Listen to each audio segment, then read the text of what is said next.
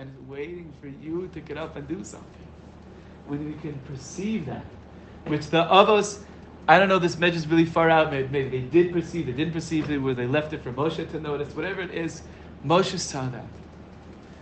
Eliyahu Navi didn't even see it. Moshe saw it, and he passed it on to Mordechai, who passed it on to Esther, who passed it on to Klal Yisrael, that this whole thing is changeable, that we've got to get up and we've got to get up and live. We've got to get up and do.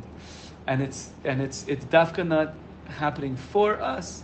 It's dafka needs, it's accessing the nuclear power of neder, which is nun dar, the level of 50, which is the highest level there is to dwell in the world, to become real in your life. Neder is to really bring out the full power of your neshama, the full mystery of HaKadosh Baruch Hu that's within you.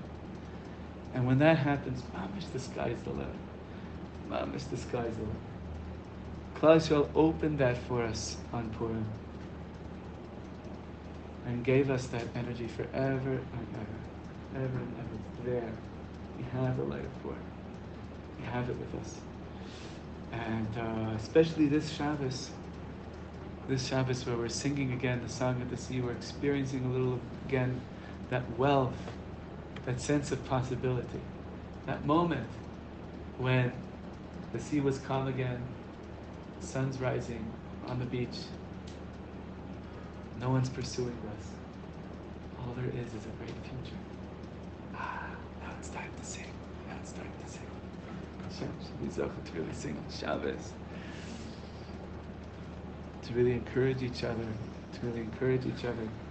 We all got exactly to this place. We got to Yerushalayim.